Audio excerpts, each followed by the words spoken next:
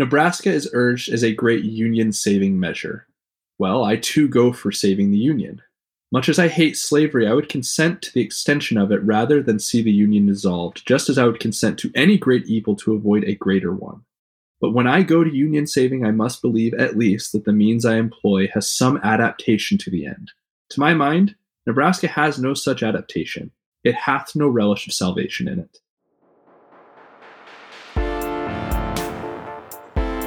Hello, my name is Ryan Hamill, and I'm one of the hosts of New Humanists, the podcast of the Ancient Language Institute. I'm here with Jonathan Roberts, my co-host and co-founder of the Ancient Language Institute. We are on a quest to discover what a renewed humanism looks like for the modern world. Today, very excited for a variety of reasons, most importantly of which is that we have a special guest, my friend Ted Richards, who is a PhD student at Claremont, studying Shakespeare and Lincoln. I will let him introduce himself. Before I do, just want to give you a rundown of what we're going to be talking about. We are talking about Lincoln in Peoria. This is a famous speech, a real masterpiece from Old Abe about the Kansas-Nebraska Act, about slavery, about saving the Union. It's kind of Lincoln's political comeback speech that, you know, in the long run, with a long view, sets him on the path to the presidency. And we're going to be talking about that speech, about Lincoln, and particularly the presence of Shakespeare in Lincoln's thought, in his education, and in this speech itself. So first, Ted, can you introduce yourself? Tell us all your credentials and why people should believe every word that comes out of your mouth. Certainly. As Ryan mentioned, I'm a PhD candidate at Claremont Graduate University. I'm a political science major, but I'm writing my dissertation on Shakespeare's influence on Lincoln's thought and statesmanship. I have a master's degree from the same institution, and I have been studying political philosophy for about 10 years now. I really started honing in on the question of literature and scripture, and less, the word they would use is logocentric sources of wisdom for political science. And that's really where my interests lie, because I think that that's where a lot of truth that most people in the world, that's where most people in the world derive the truth and the things that they believe, is through things like poetry, literature, film. And so that's where I end up with finding this interest, this very niche interest in Shakespeare as Lincoln read him. That's essentially what I bring to the table, and hopefully that's enough to recommend me. Yeah, that's just some of what you bring to the table, but that's the most relevant piece for today, at least. Just a word about, kind of why we're doing this. We have Lincoln, so 19th century American, Shakespeare, Elizabethan English writer, obviously, neither of whom are classical in the sense of from Greco-Roman antiquity. And so it's a bit funny, like Ancient Language Institute, why we're talking about these two modern English writers and figures. Obviously, they're big enough in themselves to merit talking about, but I think there's a close connection between our project of delving into humanism and the tradition of humanism and what humanism could look like in a kind of renewed way, because the role of poetry and literature in the refining and development of statesmanship and leadership was arguably the central concern of the Renaissance humanists. And in Lincoln, I think we've mentioned Lincoln before on this podcast, you get a really great picture of what that could look like. A statesman who's kind of bred on the tradition. And of course, his was not the education that an aristocratic Englishman would have. It was a very backwoods American version. So before we get into the Peoria speech, Ted, can you tell us a little bit about Lincoln's education? Yeah. He said that he'd never had much in the way of education, and everything that he's learned, he's picked up. that until he was a lawyer, he was never in an academy or school, really, in the collegiate sense, in the more formal sense of the word. And everything that he learned, he had to learn on his own. So there's some sparse accounts from people who knew him when he was a young man that he spent a few years in a grammar school. And it was, in the very proper sense of that word, it was a school where they teach you to cipher to the rule of 7, I think was what Lincoln said, and basic grammar. And all of it pointed toward a moral education. They would use these readers. Famously, Frederick Douglass used the Columbia Reader. And in this, there's a lot of anti-slavery things, sort of precursors to the stronger abolition movement that came later on. And it helped Frederick Douglass cut his teeth. And notably for notably for Lincoln, there were Shakespeare speeches in these readers that he had access to. One of the plays that he later in his life said that he really enjoyed is Henry VIII. It's a very strange Shakespeare play. It's not a popular one today. It was a little more popular in Lincoln's day, but we're led to believe, if you look at the history of it, the reason why that play became a favorite is because he read one of the speeches of it when he was a young man in this reader. And so it was this very formative thing that Shakespeare taught him rhetoric when he was, 10 years old. As he got older, he was never in a school ever again.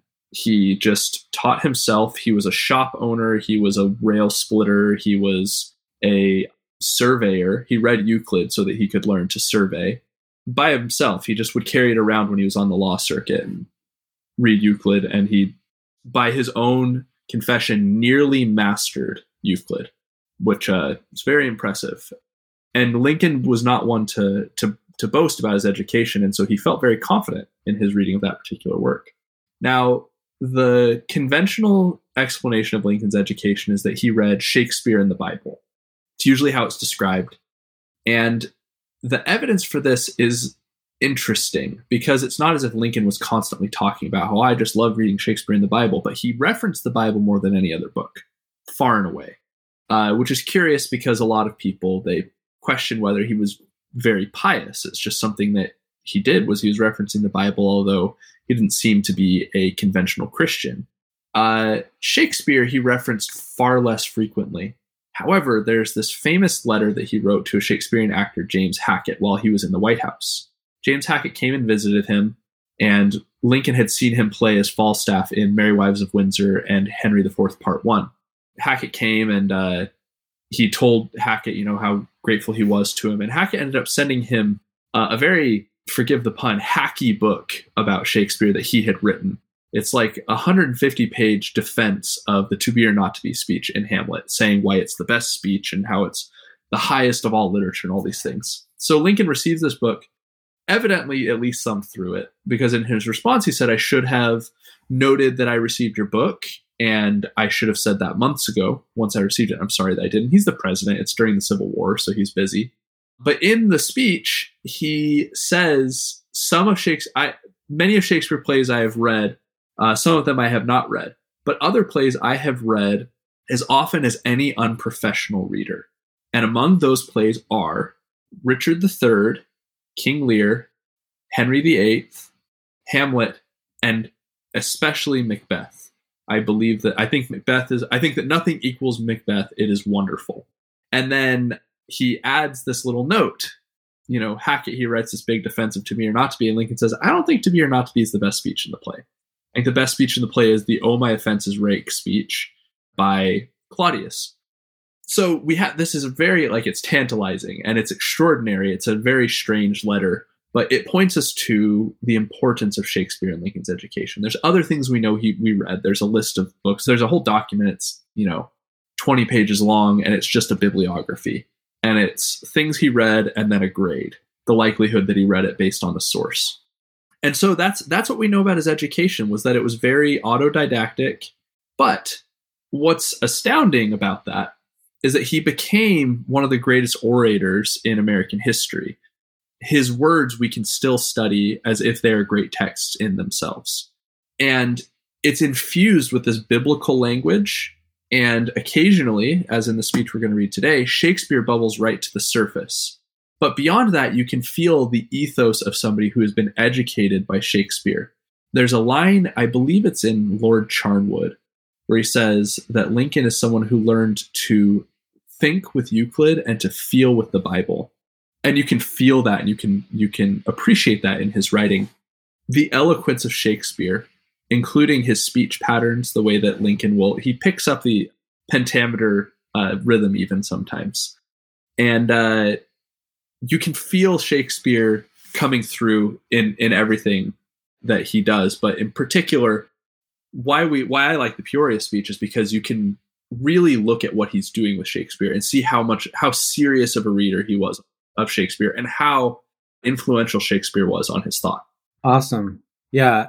And so part of the reason we're doing the Peoria speech today, of all the great orations of Lincoln, is I have here in front of me a PDF of an article called Lincoln and Shakespeare at Peoria by one Ted J. Richards.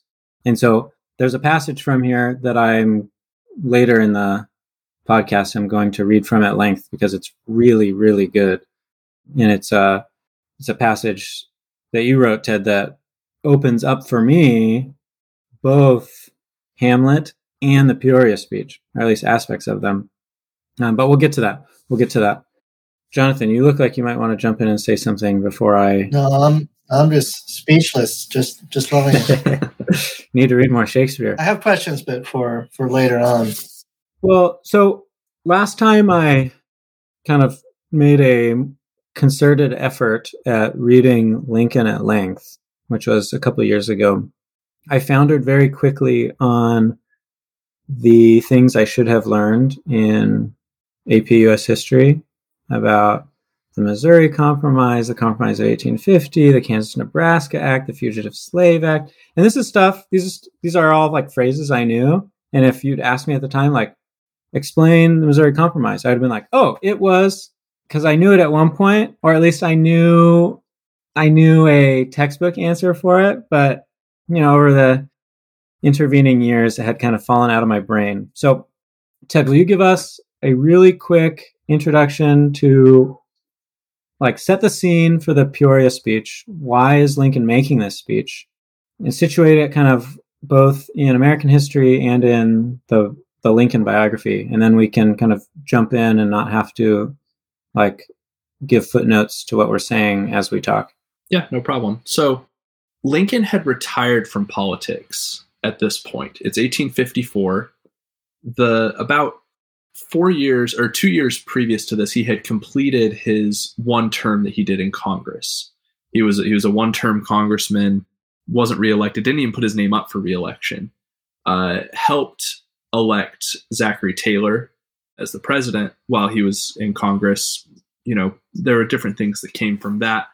But he retired and thought that he had ended his political career. He thought that he had ruined his political career because the way that he had acted in Congress, especially in the way he had resisted the war with Mexico, had put him at odds with a lot of people in his own party and especially with the party in power, which was the Democrats at the time. He was a Whig at this time in history. And so he retired. He went home. He was a lawyer and he just ran the circuit and was a circuit lawyer where you just travel from the court would move around the state so different people could have their cases heard without having to travel hundreds of miles. And so the lawyers would travel instead. And so this is what he was doing when something happened in the Senate that changed his mind. The Missouri Compromise was something that allowed Missouri in as a slave state while establishing a line below which or above which no slave states would be admitted, and setting the precedent that all of the territories would not come in as slave states unless the individuals in the territory chose to be a slave state and it was approved by the Congress. So what's happening with in 1854 is that Stephen Douglas of the Lincoln-Douglas debates fame has put forward a bill with a few other people to change this rule, to overturn the Missouri Compromise, and the bill is called the Kansas-Nebraska Act. What this bill says is that Kansas and Nebraska will be enabled to enter the Union as slave states, even though they're north of this compromise line that the Missouri Compromise set up. And that if the people in the state, if the people in the territory decide they're going to have a slave constitution, even if there's 100 people, they vote a slave constitution. 5 years later, they're now a state. That constitution is going to be enshrined, and that they're a slave state, even though it was only 100 people and now there's 10,000. Lincoln sees this happening, and what he saw in this was a nefarious effort to extend slavery across the United States. We've obtained all this territory with the Louisiana Purchase, California territory, the Oregon territory, the Utah territory. All of this stuff is getting bigger and bigger. This sets a precedent that allows the people who are pro-slavery, as he saw Douglas being, to extend slavery into every corner of the United States. And the logic of it would say that it could go into any state of the Union, including the free states, that eventually those could be overturned by popular vote. What Lincoln puts forward in this speech is a claim that allowing people to vote whether slavery should enter or not is wrong, because slavery is wrong. And this is a new kind of argument, because people so far have just, you have your slave states, you have your free states, and they just don't bother each other. Lincoln is saying it is wrong. Slavery is not good. And I'm not afraid to say it, which there were some people who were saying this. There were abolitionists, of course, at the time. And in claiming this, he's saying, I will do anything I can to prevent slavery from entering where it has never been, because doing so is going to make people slaves who were not slaves before. It's going to make it possible for people to become slaves who were not slaves at the beginning of all this, and it's going to increase the demand for slaves. And so people are going to breed more slaves, which is a common practice of that day. And so Lincoln, when he sees this Kansas-Nebraska Act happening, in his own words, it aroused him as nothing had aroused him before to jump back into politics. It kicked him in the butt, and he got back into gear. So the situation of this speech is he has followed Stephen Douglas, who's a very famous orator, to one of his speeches and said, hey, I've prepared something. I'd like to respond to you. And Douglas, kind of knows who Lincoln is. And he's just like, I guess you can. I don't know what we're doing here.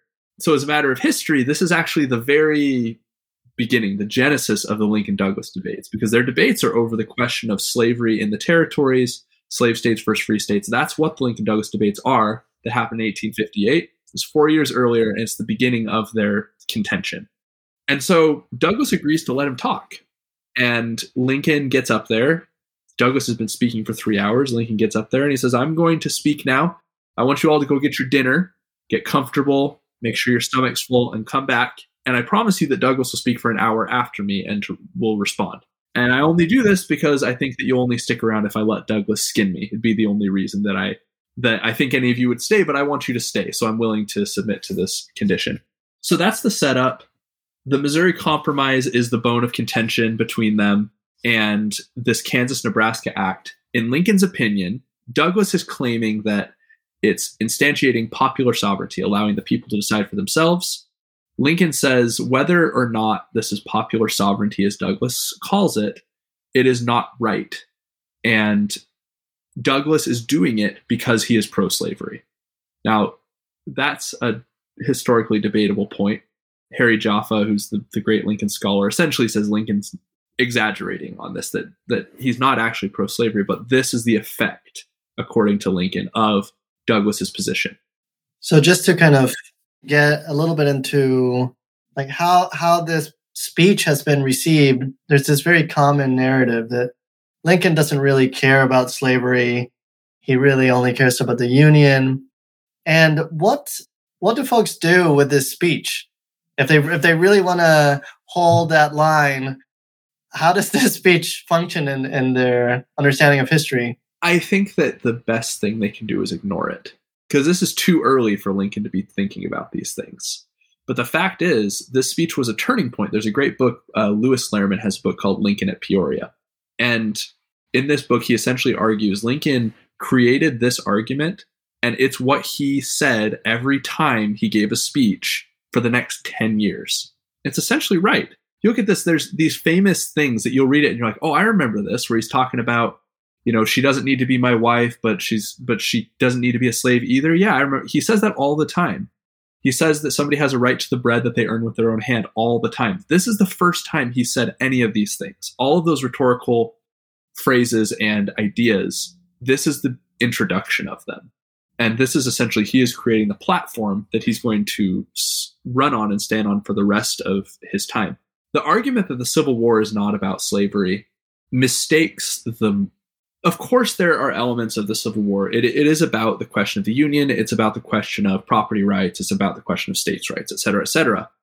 But Lincoln hated slavery. This is his own words. He said, "I hate it. And if slavery is not bad, then why did..." And people would say to him, "Slavery has no effect on you." He says, "The effect it has on me is to make me miserable." He did not like slavery from a very young age. He was actually a very gentle person from a young age. He famously, he saw a young man kill a frog, as kids do. He found a frog and he hurt it and he killed it. And Lincoln gave a speech to all these kids about why you shouldn't harm animals. Lincoln was a compassionate person in this way. And from the very beginning, he was anti-slavery. Anyone claiming otherwise has to twist themselves in rhetorical knots, and they do. Yeah, so some of these big issues that kind of come to a head in the Civil War almost a decade later are present here in the beginning of the speech. When he's introducing the speech, he says, "I wish to make and to keep the distinction between the existing institution of slavery and the extension of it, which is how things stand before 1863, the Emancipation Proclamation, because you have all these border states that are slave states but stay in the Union. And so clearly there seems to be some sense that this war isn't about abolishing slavery per se. Clearly slavery's at issue on some level, but it's really about the extension of it into these territories, which is, of course, the occasion of the speech." And he also has a line that I wanted to pause on just below when he says, he's talking about the territories, and he says, "In the beginning, when we acquired these territories, we were then living under the Articles of Confederation, which were superseded by the Constitution several years afterwards." Now, that's, on the one hand, just a kind of basic factual statement. Like, yeah, you had the Articles of Confederation, and then Constitution superseded it.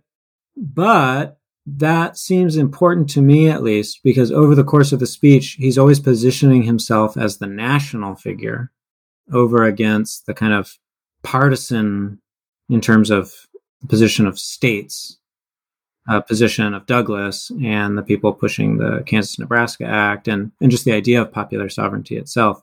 And of course, in the kind of common narrative, you have, before the Civil War, these United States. America is a bunch of states, and then in the Civil War it becomes one nation, and Lincoln's kind of the midwife of that. And so you see that popping up in this speech. There's even a great section where he's talking about self-government, but he makes a point the way he's talking about it, right? This is Douglas's argument, popular sovereignty, the sacred right of self-government. Lincoln points out that if you let one state govern itself in this way, you're taking away the self-government of the nation to be able to govern such moral evils as slavery. I have here the section that says, again, "Is not Nebraska, while a territory, a part of us? Do we, as a country, not own it? And if we surrender the control of it, do we not surrender the right of self-government? It is part of ourselves. If we say we shall not control it because it is only a part, the same is true of every other part. And when all the other parts are gone, what has become of the whole? What is then left of us? What use of the general government when there is nothing left to govern? What better moral right have 31 citizens of Nebraska to say that the 32nd shall not hold slaves than the people of 31 states have to say that slavery shall not go into the 32nd state at all?" He's making this argument that self-government, yes, this is important, but the nation also has an identity, and the nation must be allowed to govern itself. And so I agree totally that he picks up on the language that it is the United States, not these United States or the United States. It's that the United States is the name of the nation, not a description of the Confederation.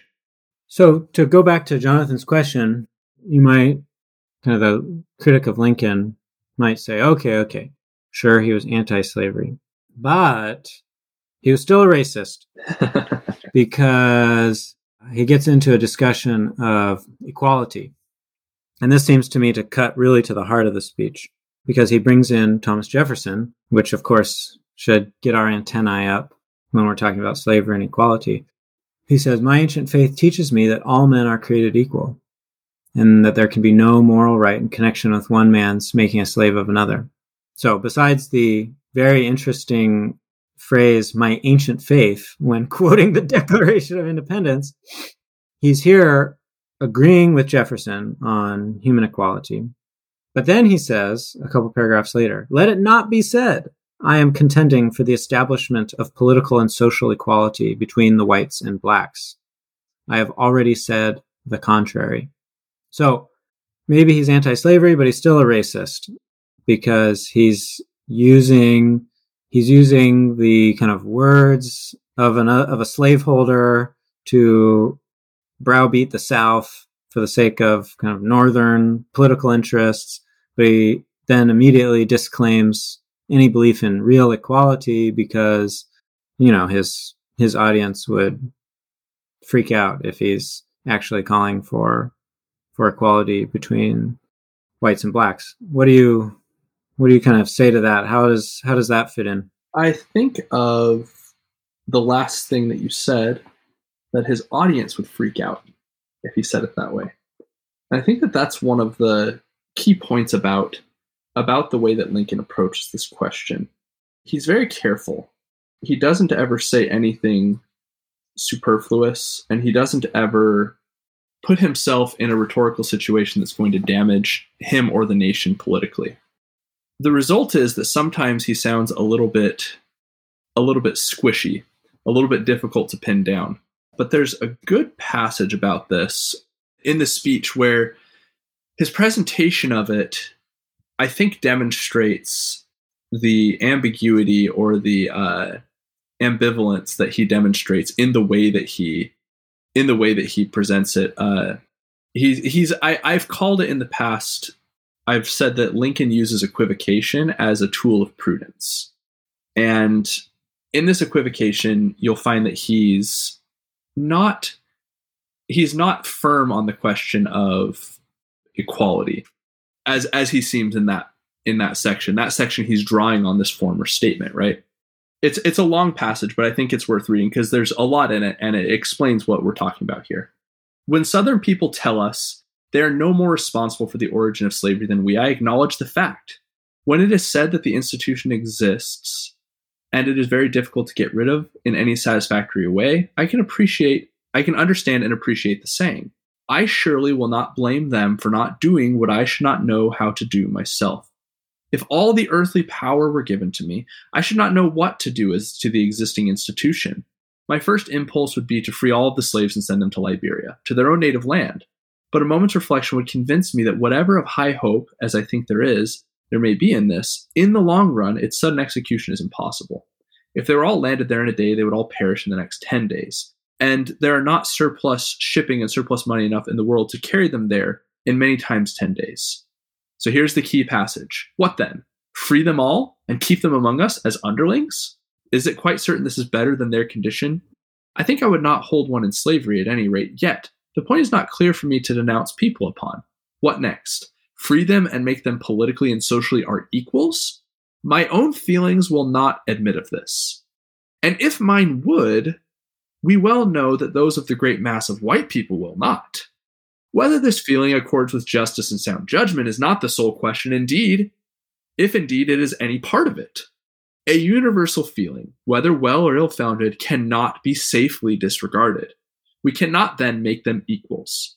It does seem to me that systems of gradual emancipation might be adopted, but for their tardiness in this, I will not undertake to judge our brethren of the South. Now, the key here is he sets it up and he's like, I don't know what to do about slavery either, okay? We can't blame the South. We shouldn't judge them. This is a line that he keeps throughout his career, by the way. Especially the second inaugural is very famous. He says, judge not lest we be judged, on these men that are now going to be readmitted to the Union, even though they were, rebels not long ago. Here he's saying, my own feelings will not admit political and social equality. But then he runs a counterfactual that is entirely unnecessary. But even if they did admit of it, those of most white people would not. And whether this is a just feeling or not, that's not what's important right now. The implication being this is probably not a just feeling, that they don't want this equality. What's important is that this is a universal feeling, and you cannot safely disregard a universal feeling. To me, this is the answer. When people say, well, Lincoln was actually a racist, whatever, I mean, he leaves rhetorical ground for you to conclude that because that's what's popular. But he's doing this counterfactual, this squishiness where do his feelings admit that it would be just for the slaves to be his equal? It sounds like it might. He's not positively clear on this, but he allows that rhetorical ground. He's never dishonest in his rhetoric, but he's always very careful to allow it to sound a certain way while saying honestly what it is that he feels. In my experience, you can usually find his true opinion if you look carefully at what he's saying. Yeah, how would you characterize his general posture towards slavery in this sense? He's not an abolitionist in the sense that he's like, burn anything, kill anyone, we're getting rid of this. He has some far more, I don't know if measured is the right word, but it's kind of like almost non-ideological in a sense. It's like you have to consider other things. There are other goods at stake, and how do you kind of characterize that Lincoln's approach to slavery? And Lincoln gives another good line in this speech on this topic, the way that he talks about slavery with the founders. And I think that it's a good guiding thing to consider the way he says it. He talks about, for the founders, slavery was not something that they wanted to talk about. The Constitution doesn't mention it by name. It was mentioned in the first draft of the Declaration of Independence, and that was removed. The mention of it as the original draft had it was removed because it condemned it, and the South wouldn't. They were like, no, we're not doing that yet. But Jefferson wanted to put a condemnation of it. So the founders, they understood the moral evil of slavery. They weren't naive, and they weren't morally obtuse. And Lincoln's comment on this, he says, he describes what's in the Constitution about slavery, or that points to slavery. And he says, these are the only provisions alluding to slavery. Thus the thing is hid away in the Constitution, just as an afflicted man hides away a wen or a cancer, which he dares not cut at once, lest he bleed to death, with the promise nevertheless that the cutting may begin at the end of a given time. This wen or cancer line is great, because for the founders, what's primary? Founding the nation, government by the people, for the people, of the people, as Lincoln later calls it, and freedom from English tyranny, right? This is what's primary. The question of slavery, they know that it's evil, they know that it's wrong, but they've put it to the side. Lincoln tries to adopt this disposition that slavery is evil, but there are other things to consider. Lincoln is one of the most prudent speakers and writers and thinkers in America, and this prudence is what allows him to say slavery is evil, period. There's a principle, he never drops it, he never says anything otherwise. And in fact, he gets very upset when people try and imply he must say otherwise. He's like, whether you like what I'm saying or not, I'm allowed to say it. And it's true, and so I'm going to keep saying it. However, there are other things to consider. The question of union is primary at a certain point in the Civil War. This is really what he's focused on. The Emancipation Proclamation, he pushes as a war measure later on. There's argument to be made that he's doing it with rhetorical flourish. He claims that God commands him to do it, which is a little strange for somebody who seems as impious as Lincoln. There's a lot of very interesting things going into it, but he does not do it it's not what causes the war. He's not elected, says slaves are free, and then the war starts. The war starts, he enters the war to protect the Union, and slavery he sees as the bone of contention, as I've been calling it, and so he tries to throw it out the window. One more little comment on this position of the founders. This is a line that I think is often misread. It's actually a hilarious line. So there's this wen or cancer line, right? And that they're not going to cut right away, but they'll cut at a given time. Lincoln then evaluates how the founders did. Less than this, our founders could not do.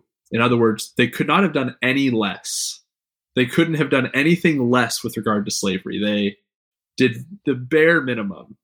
And now, more they would not do.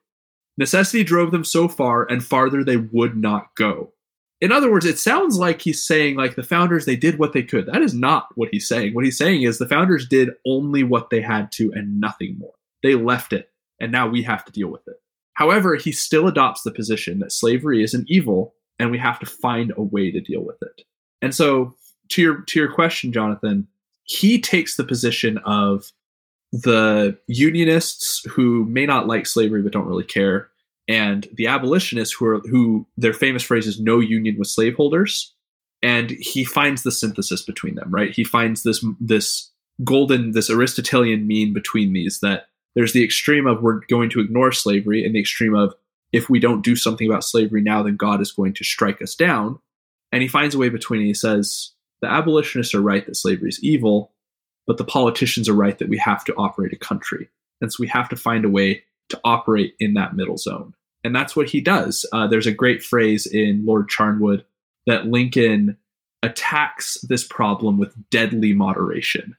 That seems to me to be as good a definition of statesmanship as you could find. That he's kind of looking around at the place he's in, that he's been given to lead, or that he wants to lead.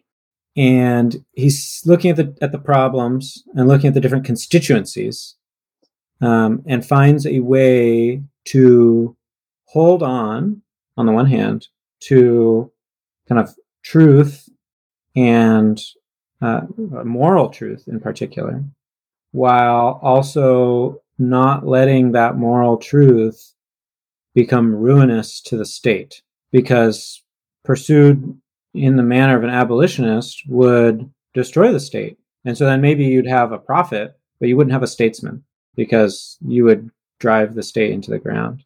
And I think that brings us to Shakespeare, and we're like 42 minutes in, we still haven't talked about Shakespeare.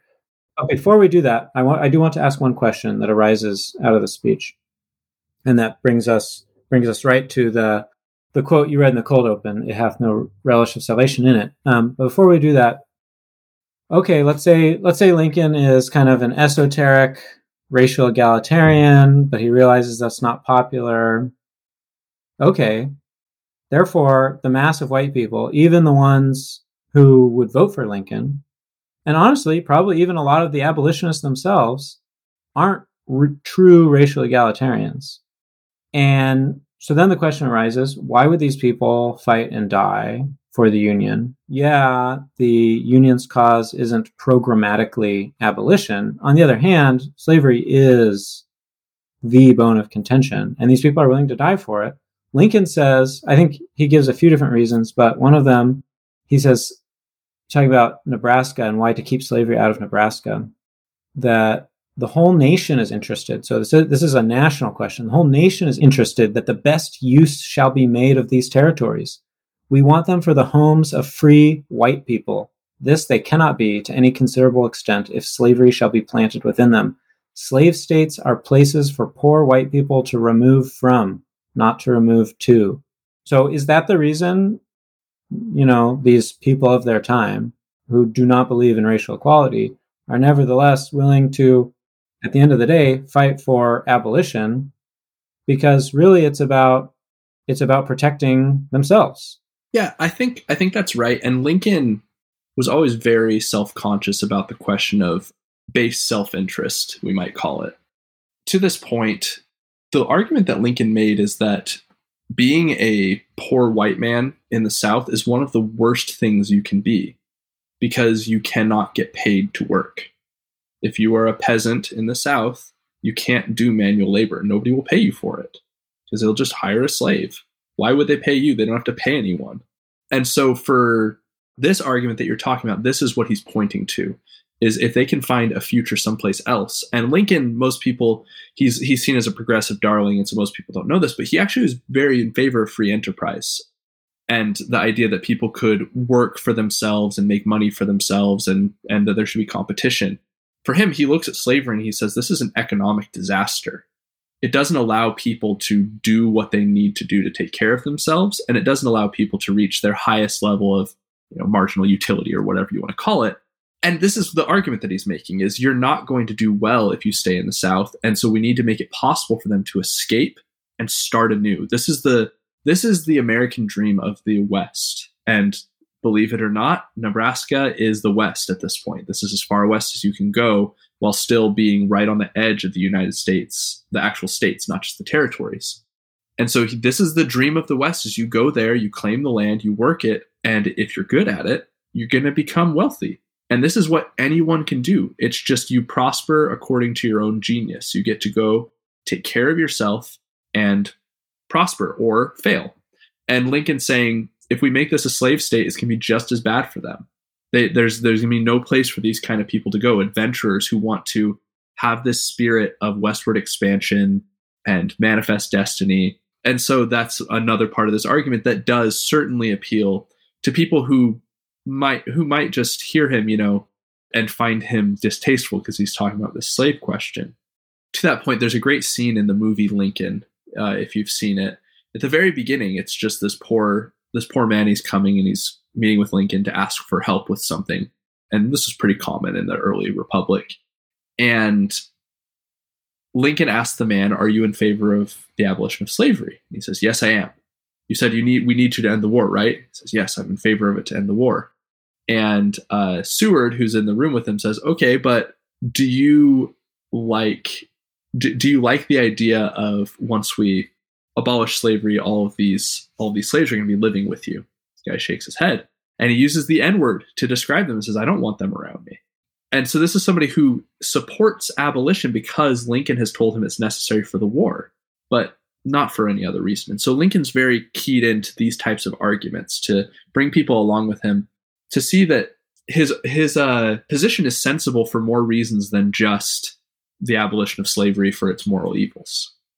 There seems to also be this argument, and I don't remember how explicit he makes it, but this notion that the slavery question does need to be dealt with because it's fundamentally at odds with the Declaration of Independence and with the idea of self-government. It's like it all hinges on the question, like, are we talking about human beings? And every time that he brings that up as a question, you can just hear the answer. It's like, yeah, obviously they're human beings, and we all know this. If we don't deal with the question in a particular way, then the very kind of American project or my ancient faith, it's all for naught. So, Ted, why did you read what you read at the beginning for us when Lincoln says that, okay, maybe the Kansas-Nebraska Act, just let the people decide in the territories if they want slavery, then we don't have to argue about slavery. We can just let those people decide, and then that'll save the Union because everyone can just wash their hands of the question, step back, and let the Nebraskans deal with it. And he says, "It hath no relish of salvation in it." And this is the argument that that Douglas and his supporters have, is that if we take it off the table as a matter of debate and just send it back to the states, then we're freeing ourselves from having to deal with this sticky issue that people don't want to think about. And we allow the states to just take care of themselves. And not only that, he makes an argument that it's a sacred right. This is what the states are allowed to do. It is their ability. Lincoln, he hears this and he says, I think that saying that this is going to save the Union, as you note, Ryan, hath no relish of salvation in it. Now, the reason I read that quote is because that is a almost direct, he changes it just barely, quote from Hamlet in the Folger Shakespeare edition. It's Act 3, Scene 3, line 97. It has no relish. It has no relish of salvation in it, is what it says in the original. The context of that line. So for me, when I read this, I saw that was a Hamlet quote. Didn't know what to make of it, and there's 4 total quotes from Shakespeare, or near quotes from Shakespeare, in this play. And I found them all, and I just wasn't sure what to make of them, and so I just started looking and digging. I ran back to the Hamlet quote, and fascinatingly, as we noted at the top of the show, there's this Hackett letter where Lincoln establishes some of his favorite plays, and he says that he thinks that the "Oh, my offenses rank" speech from Hamlet is better than "To be or not to be." Well, it hath no relish of salvation in it. That line comes right after the "Oh, my offenses rank" speech. And so we know that Lincoln, he's reading this speech, he's thinking about his speech that he's going to give, and he comes to the end of it and he sees it and he says, that is how I would describe the Kansas-Nebraska Act. He puts it in. The context of this, why this is important, is because Lincoln's making a sub-argument or a literary argument. Now, some people, they hear this and they think, well, I mean, this is a speech. Nobody's going to catch this. It's true. But Lincoln actually, the very next day, went to the newspaper office with his copy of the speech, and he handed it to me. He said, I've edited this. I don't want you to use the secondhand report. I want you to use my speech. And so the punctuation, the quotation marks, all of this is Lincoln's original. And so this choice to include this Hamlet quote, he wants the reader to think about it. And he wants you to think what was going on with Hamlet at this time. Well, Claudius, the "Oh, my offenses rank" speech is right after the play within a play. This thing that your high school teacher probably obsessed with. Oh, it's a play within a play. It happens in like every Shakespeare play. It's not that big of a deal.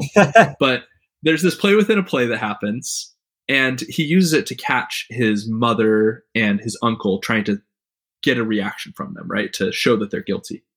And Claudius gives him exactly what he wants. Claudius, halfway through the play, just stands up and runs out of the room, is very upset. And Hamlet sort of turns to his mom. He's like, oh, he seemed mad. What was going on with him? And he follows him. And before Hamlet catches up with Claudius, we find Claudius alone in his closet. He's praying or thinking about praying. And he's saying, I cannot repent.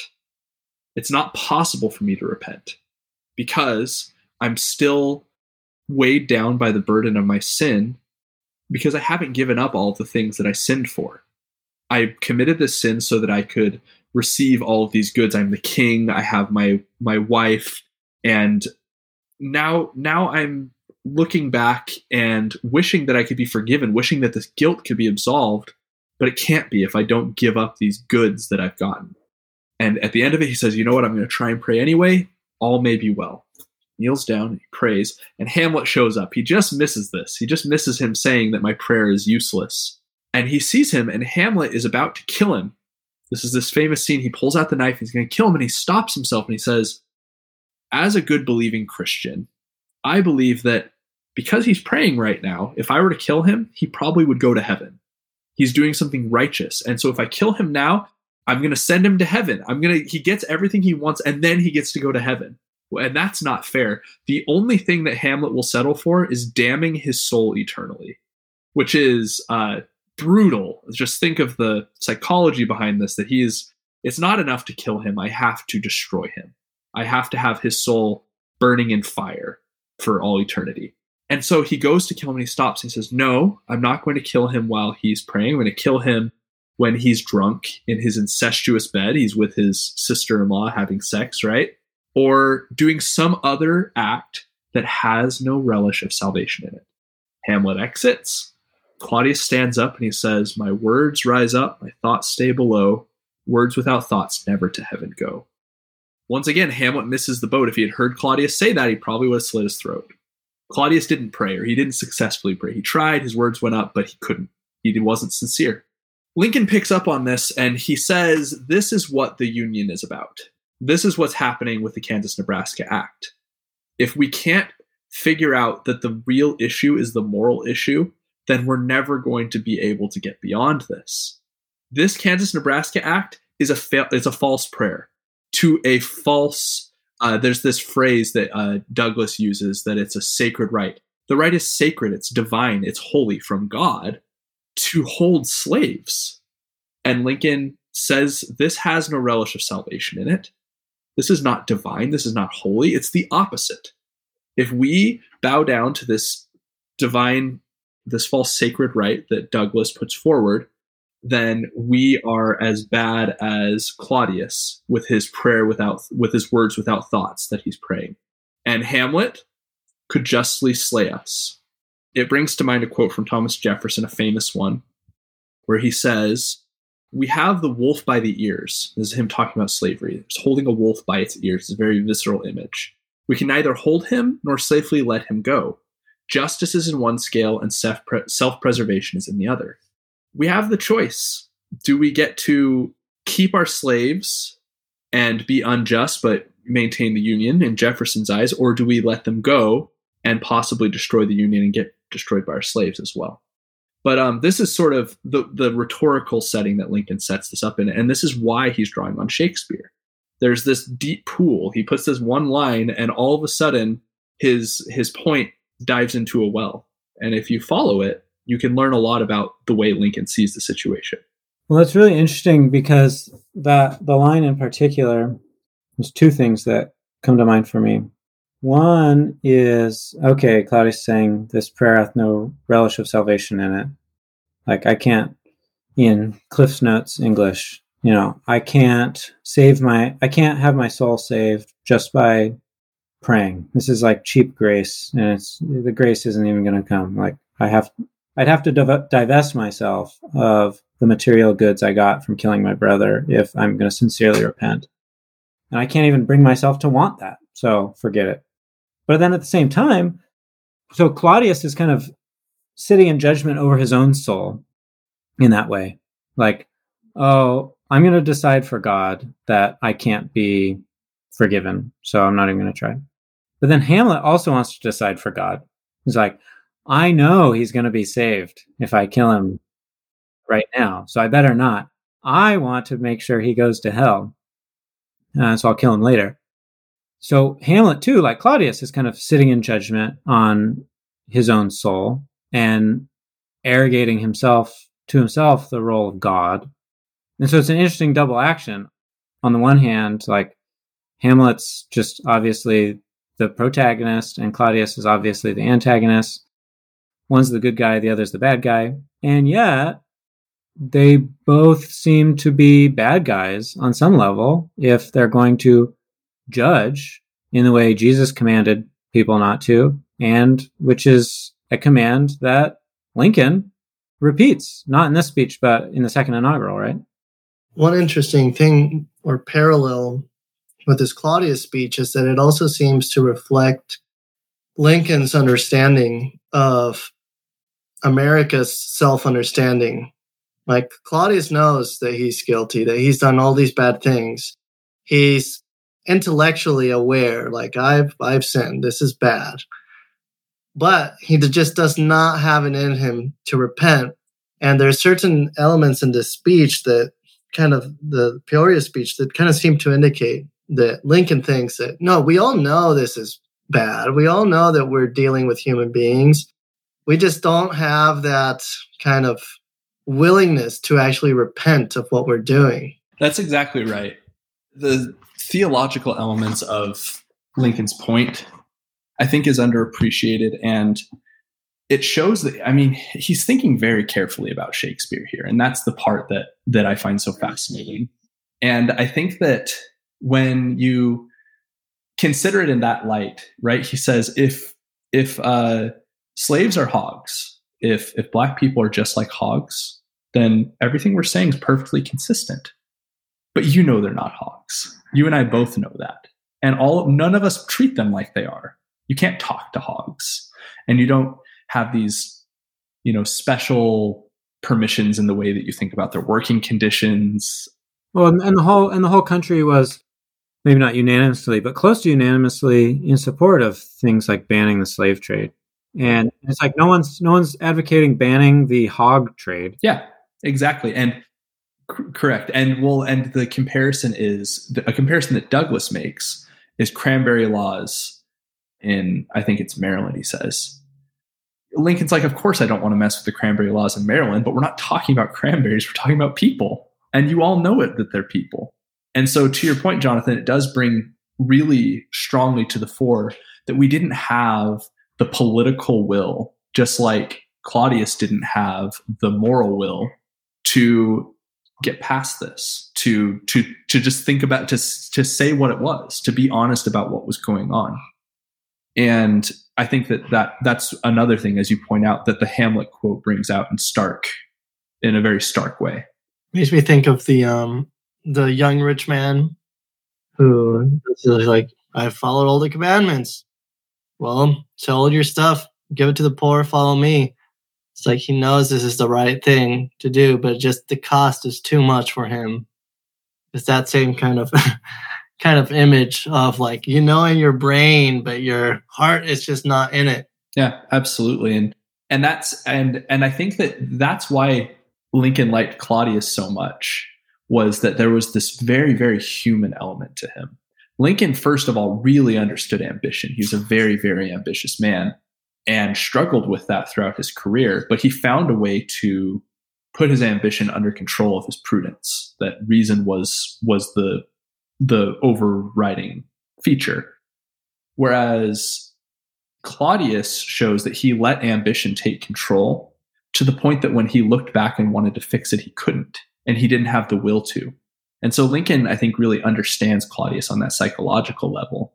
And making the nation into Claudius, I think, is just a very brilliant image. It's one that's once you see it, it's hard to unsee it. This idea that the nation is behaving in this morally reprehensible way and knows it.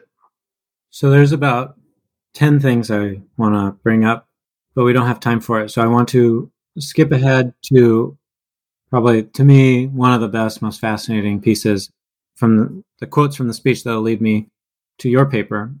So I'm going to read two quotes that are pretty close to each other in the Peoria speech, and in which Lincoln quotes Shakespeare.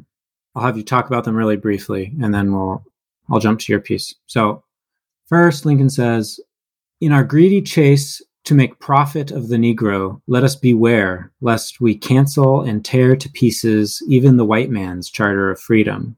So the threat of black slavery is ultimately white slavery. And this Lincoln hammers on in the Lincoln-Douglas debates, is like, this is really about whether everyone could become a slave.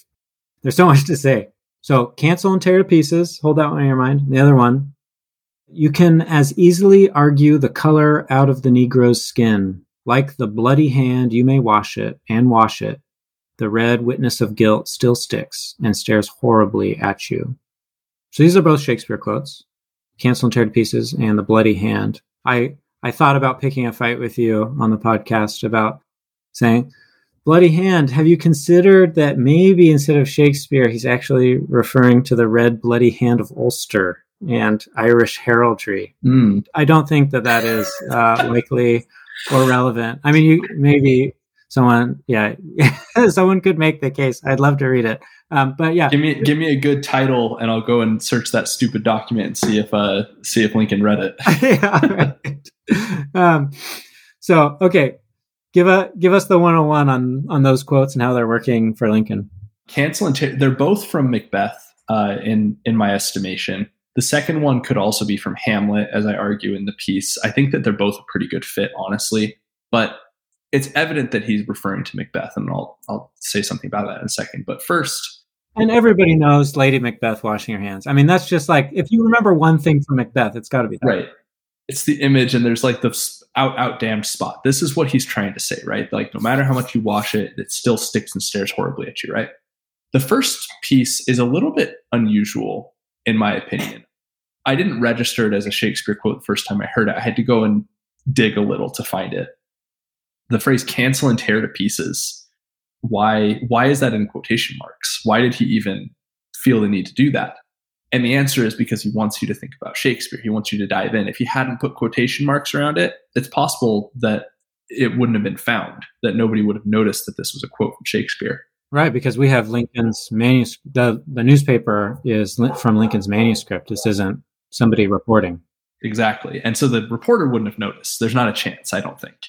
And so Lincoln, he makes this a quote.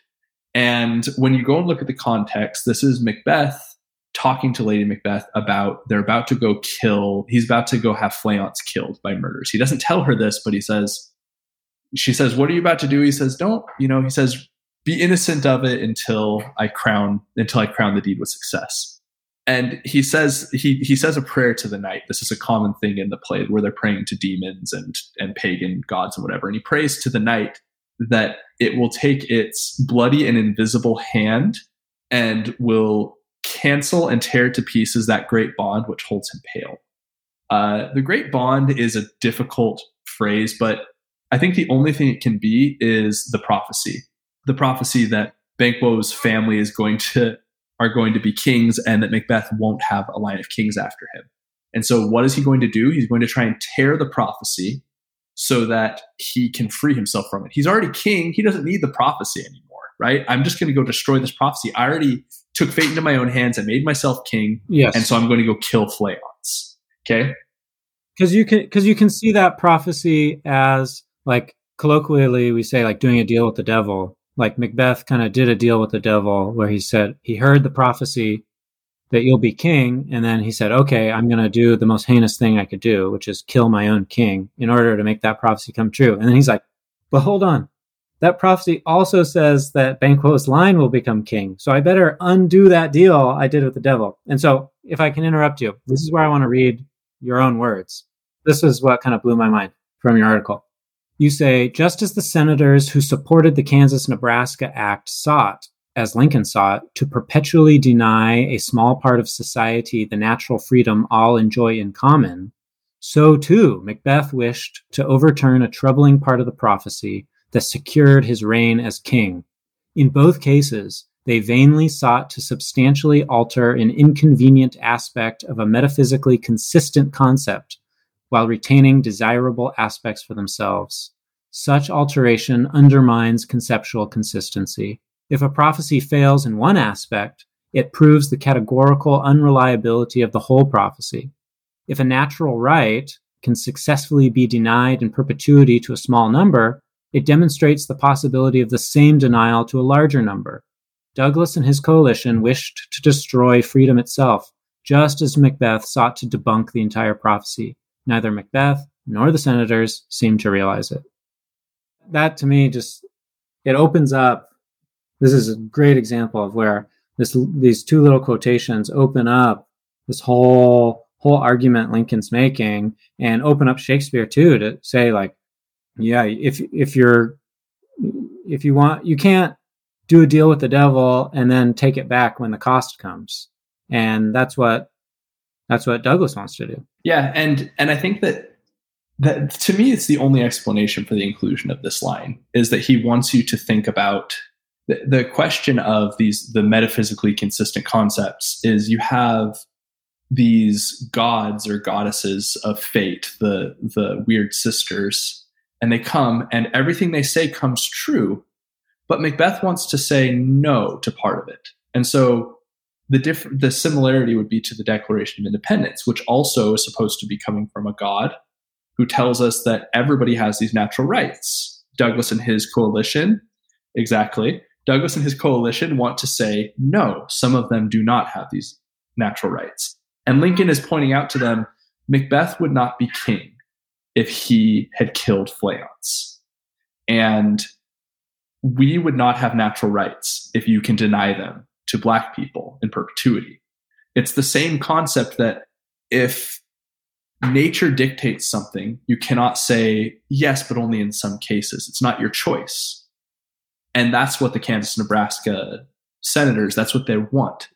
They want to be choosing beggars, is the phrase I've heard it called. That, like, this is something that's being gifted to them, and yet they're going to say yes, but also we're not going to let you give it to everyone. You have to have the monarchists laughing in the background now, because we've sort of made the argument that the American Revolution was a deal with the devil, and so we had to kill King George, so to speak, in order and assert our natural rights in order to have our country. And then the question is, whose metaphysically consistent concept is true, the divine right of kings or the natural rights of the Declaration? Because they seem in conflict. Lincoln talks about that too, the divine right of kings being in conflict with the Declaration of Independence in the same speech. There's a lot in there. Right. Yeah. Yeah. He's always a step ahead of us. So we're headed to an end. Man, I really wanted to get into Alexander Pope, because Lincoln has this quote in there where he says, fools rush in. He says, I'm going to rush into this argument. Fools rush in where angels fear to tread. And so I saw that in quotation marks, and I'm like, where's that from? Ecclesiastes? And I searched it. I'm like, no, that's an essay in criticism by Alexander Pope, which I pulled out a bunch from, because if Lincoln's being careful with his Shakespeare quotes, I'm sure he's being careful with his Pope quotes. It's a poem well worth reading. It's long, but yeah, you have to read the poem. Pope coined that phrase in that poem. He also coined to err is human, to forgive divine. You'll find that in an essay in criticism. There's also some quotes about statesmanship that I think would have resonated very well with Lincoln, who I'm sure read this if he's quoting it. Anyways, so much more to say. Yeah, well, my final questions. So of course, nothing beats reading primary sources. So people should definitely be reading Lincoln, be reading Shakespeare. We strongly endorse that. What are some other resources, whether books, lectures, articles, that our listeners might find as useful guides towards kind of thinking about Lincoln's rhetoric, Lincoln's use of literary sources? What are some useful guides for those sorts of things? So on the literary sources, that one's one of the tougher ones. It's actually why I'm doing my dissertation, because I think it's underserved. But the classic works on Abraham Lincoln are both by Harry Jaffa. He's considered the greatest Lincoln scholar. There's Crisis of the House Divided and A New Birth of Freedom. They were written 40 years apart, and you can see a great change in Jaffa's thinking about Lincoln in them. Both of them are filled with wisdom, a lot of very good things to learn from them. If you want more of just the close textual criticism and looking at what's beneath the surface and what Lincoln's up to, there's a great book called Lincoln's Speeches Reconsidered by John Channing Briggs. He's actually on my committee for my dissertation. Very good book, and he finds a lot of references to Lincoln that I just would never have noticed. He's a very brilliant reader. And Diana Schaub recently put out a book that does this, just close reading of Lincoln's speeches. Hers is more of a grammatical analysis, I would say, overall, grammatical and historical, where she picks up on the fact that Lincoln read a grammar book and it had a strong effect on the way he wrote. And she just sort of demonstrates that. But those are, I think, three good sources, those three that I've read quite a lot in. Fantastic. Okay, Ted, give us the final moral of statesmanship or humanities or something. What's people should go read this stuff. I don't know. Do you have a closing benediction, a good word, so to speak, for our audience? I think the thing that I would emphasize about what we've been discussing is that this is brilliant stuff that we're reading. That what Lincoln said, the way he said it, why he said it, the arguments he's making are incredible. And he made them with the barest materials. He had read Shakespeare, he had read the Bible, and he came to understand them on a very deep level. As a result of that, we see what we see here. And it's not to say that you have to be Lincoln to be Lincoln, but a good education is to be had by simply picking up the materials and reading them for yourself. And I think that no one demonstrates that better than Abraham Lincoln. This backwoods, considered a hick in his accent, in the way that he behaved. He's kind of ugly and tall and gangly. And despite all of that, he's able just to study and learn and become Abraham Lincoln. And that I think would be my final message about this is statesmen and politicians and anyone can benefit from this kind of study that Lincoln did. Thanks, Ted. Well, that was awesome. Thanks so much. I was really looking forward to this, and it was very good, very exciting stuff. We'll have lots of links in the show notes so you can go find the things we're talking about and that Ted's recommending. Yeah, thanks so much for joining us. And until next time, this is New Humanist. Thanks for joining us.